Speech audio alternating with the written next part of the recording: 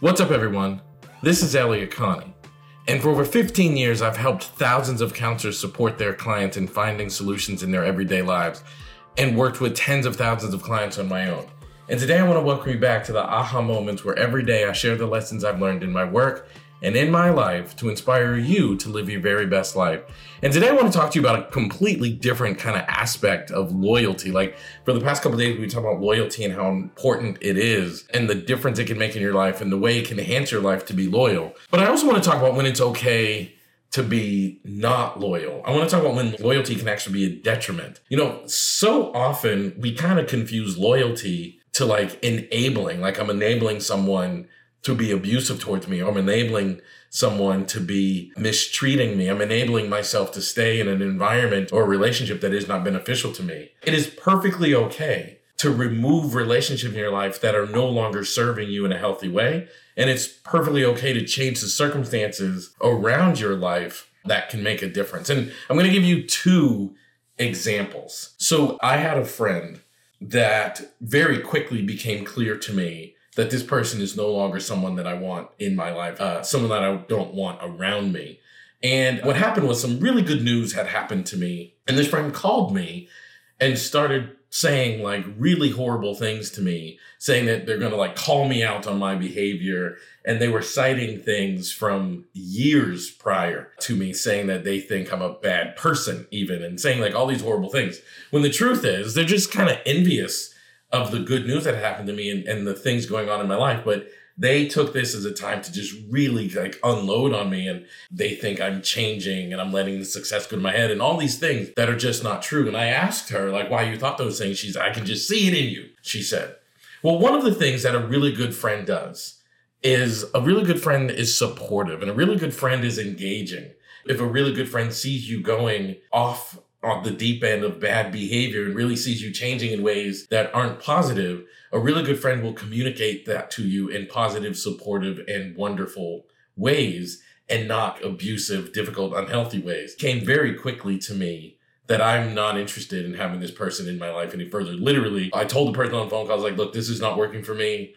I'm not pleased about this. I don't think we're going to be friends anymore. I got off the phone. The first thing I did was I went on social media and removed this person. Like, I don't want to talk to this person. I don't want to be engaged in a world with this person. I don't want this person around me in any way. So gone. And I think that's important to recognize. Like, that's not me being disloyal to this friend. That's me being loyal to me. That's me being loyal to my mental health. That's me being loyal to creating an environment that works for me. And then the second thing is like, you get to change your environment. I had dreams early on in my career. I had aspirations. I had things that I wanted to do. And when I would work at an agency early in my career, when that work was no longer supporting what I needed to do, when that work was no longer supporting where I wanted to go and how I wanted my career to go, it is okay to say like, this is no longer getting me where I want to go. You should be getting more from your job environment than simply finance. You should be getting joy, satisfaction, fulfillment. You should be getting your soul lit on fire. You should be getting excited and happy about doing all of the things that you want to do in your life.